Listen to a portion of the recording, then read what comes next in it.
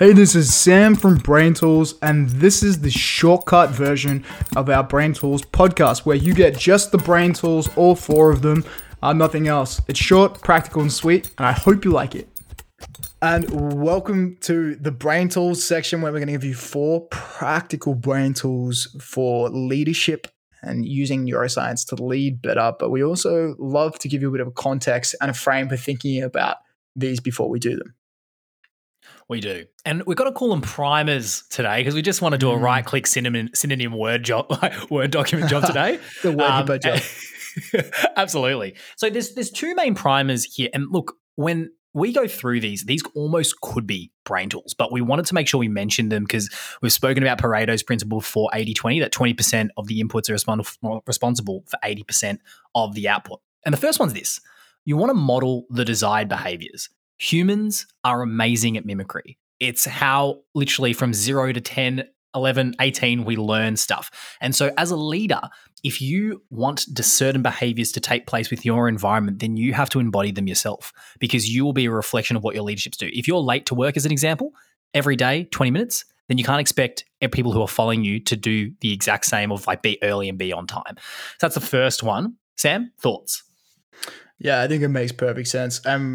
You don't have to look any farther than kids to see how much they copy each other, and adults and they learn. Adults are no different. Absolutely. And the second one is using the principle of inversion, which our mate Charlie Munger loves to talk about. Invert, always invert. But you want to know what leader you don't want to be just as much as knowing the type of leader you do want to be.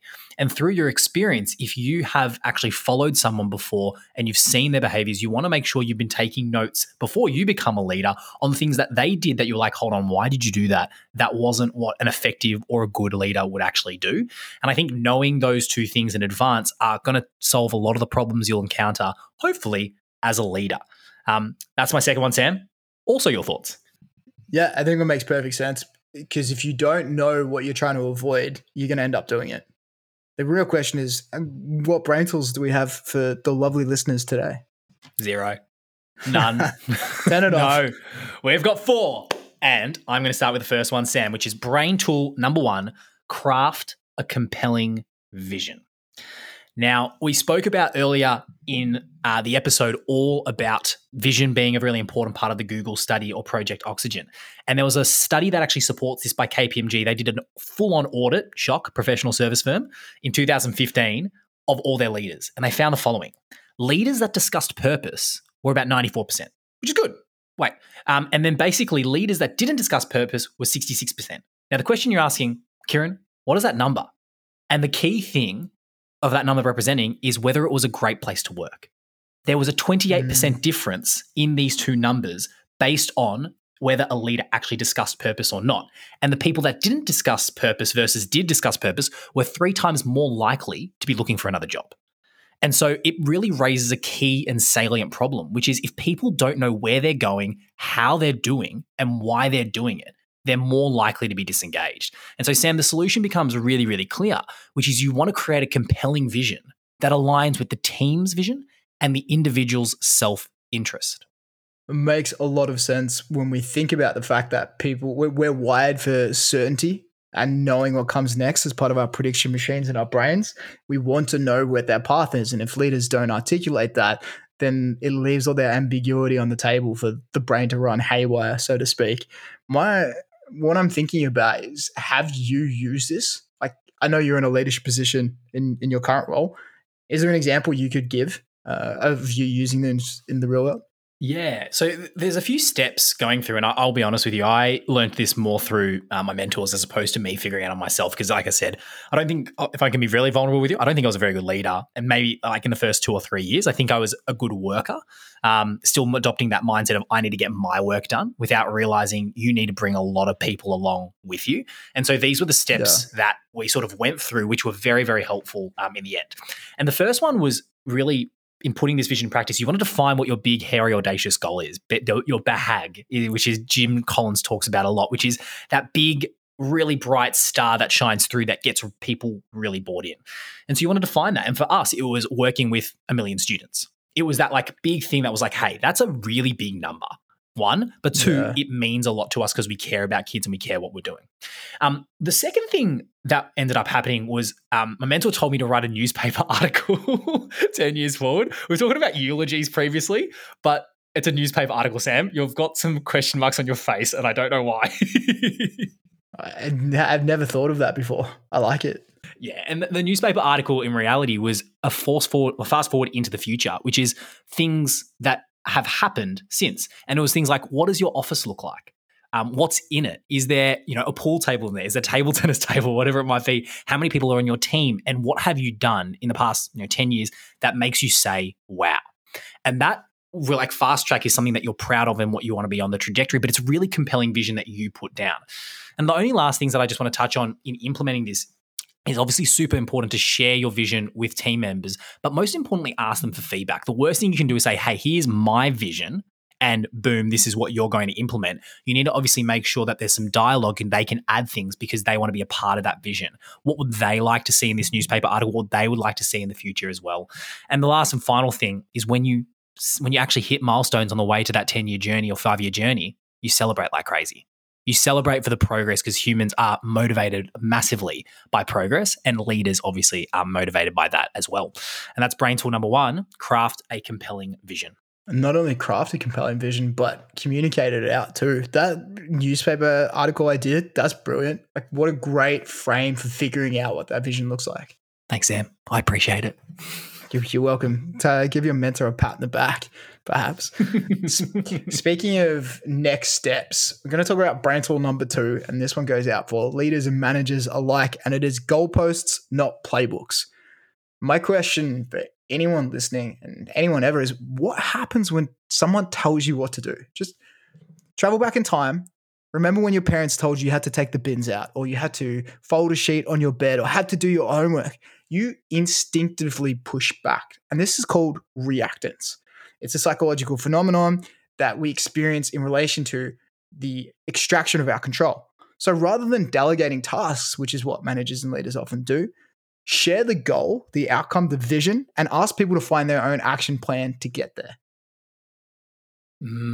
So what you're basically saying is we want to avoid that whole teacher mindset of I'm telling you what to do, so do it. You want to get some agency involved. Can you talk a little bit more about this concept of reaction? Because I'm right in saying that's like the backfire effect, right? Yeah, very, very similar to the backfire effect, whereas the backfire effect talks more about marketing in particular and media. This is to do with behavior, and the original studies were actually on children. So a lot of reverse psychology comes from reactance.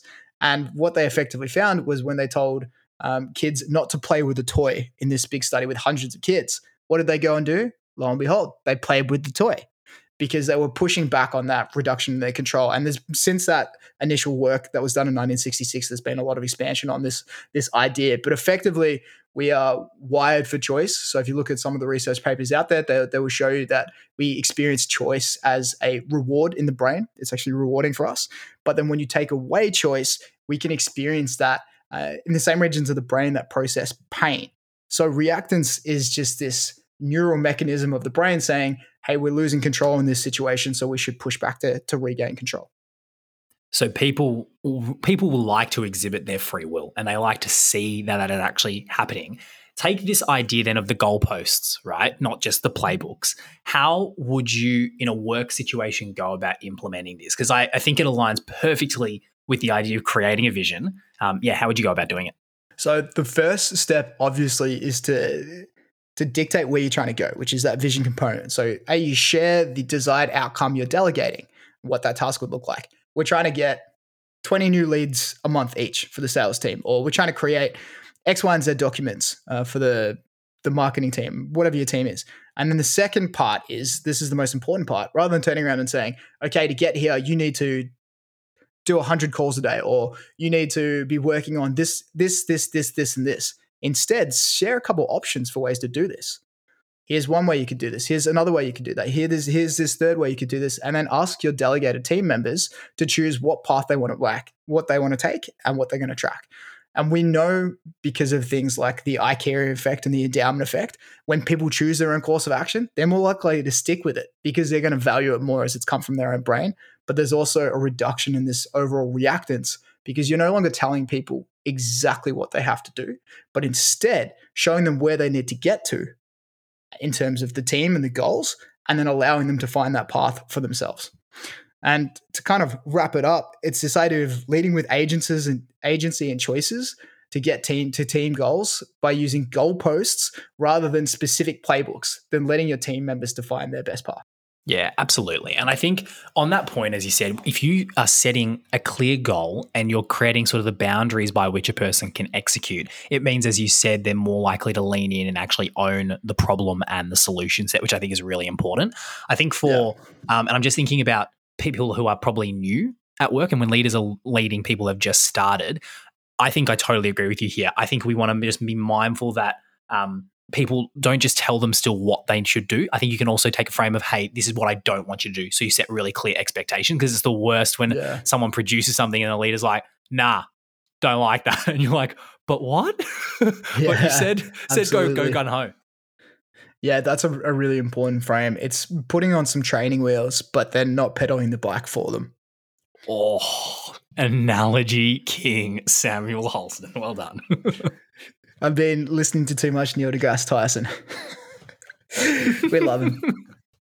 I love that. Well, that beelines perfectly into brain tool number 3 for me, which is if you've created that compelling vision, you are playing goalposts, not playbooks, which I like a lot, then brain tool number 3 is becoming a teaching coach. And Sam, you highlighted a problem which happens a lot of the time, which is leaders can be super, super quick to tell people stuff without understanding what the person's asking, what they want, and what they need. And so it comes down to this fundamental difference between teaching and coaching. And so when team members don't know something or they need expertise, then you need to give them information. That requires a teaching moment, right? But when team members need help crafting their solution, or they're struggling emotionally, they just need someone to talk to, they might need advice. That's when you adopt the coaching mindset. And so the thing that we want to be really mindful as leaders, or we want to try to get to, is to become a teacher and a coach, depending on the person and depending on the situation. Yeah, so you need to have a multi-perspective on how do you manage other people, your employees, in those situations, because you can't just be rigid in dictating one mode of thinking. Is there any work or any research that backs up this premise? Because I've heard of teaching and coaching a million times. I don't think I've found any science myself on it. Yeah, in 2013, in the Social Neuroscience Journal, there was a sort of article/experiment done called Visioning in the Brain, an fMRI study on inspirational coaching and mentoring. Hey, talk about a movie line. Ooh. And what they basically did as a baseline, they actually did this with graduate students. So the context, to be fair, is not in work, it's at university. And what they did is they measured emotional tendencies first through a questionnaire, and they did 2 separate interviews in the space of 5 days. One interview was what we would call a positive interview. And they would ask questions that was very much a frame of optimism, such as questions like, if everything worked out ideally in your life, what would you be doing in 10 years? So very more of like a motivational disposition. The negative interview was more performance-based. It was more stuck in the now, which was, are you doing all your homework? How are you doing with your courses? It was very specific to that area. And the conclusion they found across all these graduate students was that the positive interview, again, had greater brain activation in visual processing, in global processing, in empathy and emotional safety and motivation. And it showed you that it's not that one's better than the other, but you want to be mindful of how you use it and when you use it based on the people that you're speaking to, particularly in the analogy of work. Yeah, we got to be really, really mindful as well, because as we talked about before, and this is something we touch on, that sense of safety and control, and using threatening language can have a really, really detrimental impact on employees, on your team members. You're speaking about using this at work, and I really like this idea of teach and coach, and teaching and coaching. Are there any specific ways to implement this brain tool? Yeah, so I think the first part, and this comes down to what we were talking about on episode 27, where we really looked at teamwork. You want to hold regular one-on-ones, right? You got to know your person. Yeah. So you want to put them in the calendar. You want to treat this as sacred time, and you do them outside of the work environment. It's very much that signal that I care about you as an individual, and I care enough to put this in my calendar, dedicate time to it, and that's our sacred space together. Now, the nature of that conversation can take many different routes. It can be based on work, it can be based on personal, whatever you want to do. But the frame, Sam, and I'd like to get your thoughts on this, is open-ended questions should be the driver. It's the what, it's the how, it's the why. You want to avoid closed questions because you want to open up the floor so then you can spend 80% of your time listening as a leader, really trying to understand what's going on, and then 20% of the time talking depending on the situation. Does that sort of resonate? Yeah, it does, because I'm thinking about some of my best leaders, and they definitely led with all those how, what, why questions. Yeah, spot on.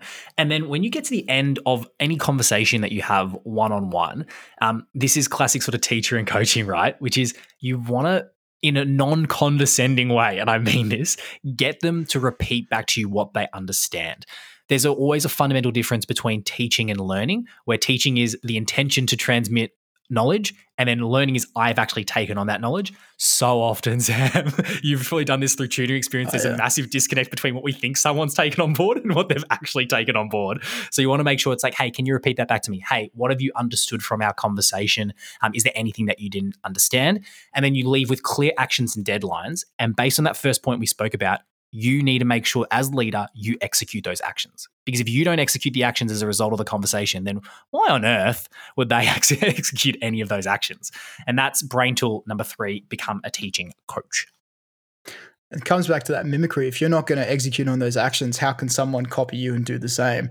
That point's really, really salient about getting them to repeat back the actions and deadlines. And I'm just thinking about a couple of times I had kids I was tutoring 5-6 years ago, and the days I didn't ask them to tell me what work they were going to do, I'd come back a week later. Lo and behold, they hadn't done any work. But then when I asked them, okay, what are you going to do this week? Can you write that down? They did it every time. I love that frame as well from what you said, because it links with your brain tool, which is you ask them for what they thought the actions were as well. It's like, hey, we're about at the end of this. What are the actions that we should put down? And as you said, it's that endowment generation IKEA effect that works a charm. It works a charm. We just like things that come from our own brain. We trust them more. There's some really great work on that by Dr. Moran Cerf. But coming into brain tool number 4, advice, permission, feedback. Advice, permission, feedback. Talk to me. Okay, so the frame here is most times when you give feedback, it's received as an attack or a criticism. It's almost like a social punch. And a lot of people will know this because they've had situations where someone said, can I give you some feedback? Followed by some words that really, really hurt. And often these words trigger the brain's threat response, which actually makes your team members more stressed. So instead of framing your feedback as feedback, frame it as advice and ask for permission. Can I share some advice? And there are a couple of reasons why. So everyone has experienced that moment when someone gave you some horrific feedback. Maybe you cried.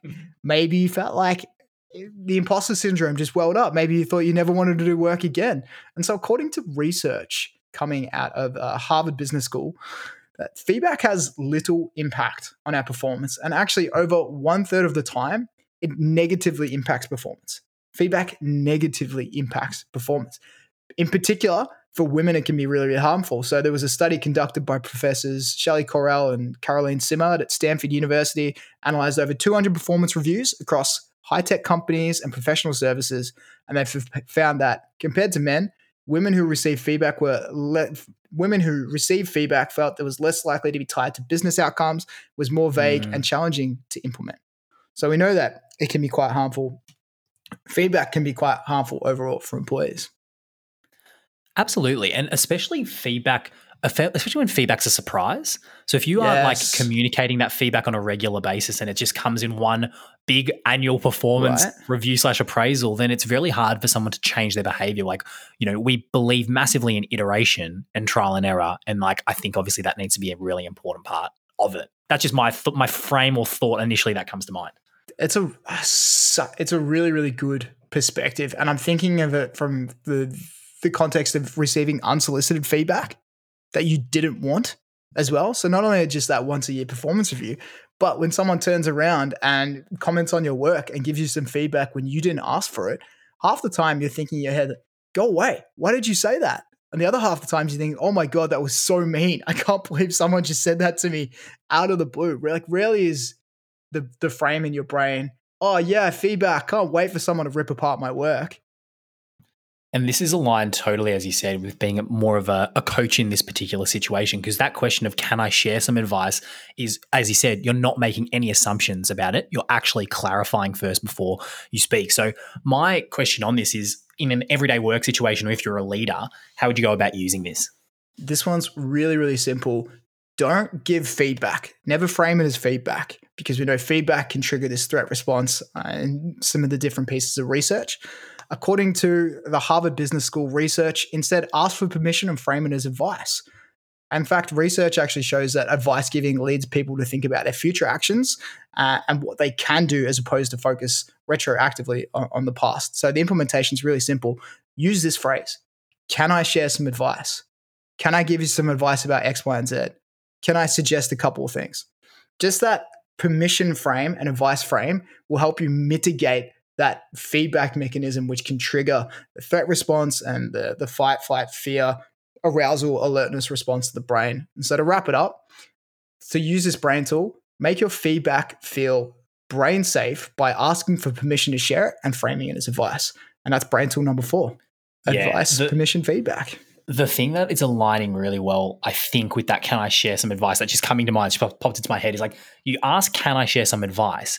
And then focusing on your observations of the behavior becomes like a way to extend it. It's like, can I share some advice? I've noticed example A, B, and C. Have you noticed this as well?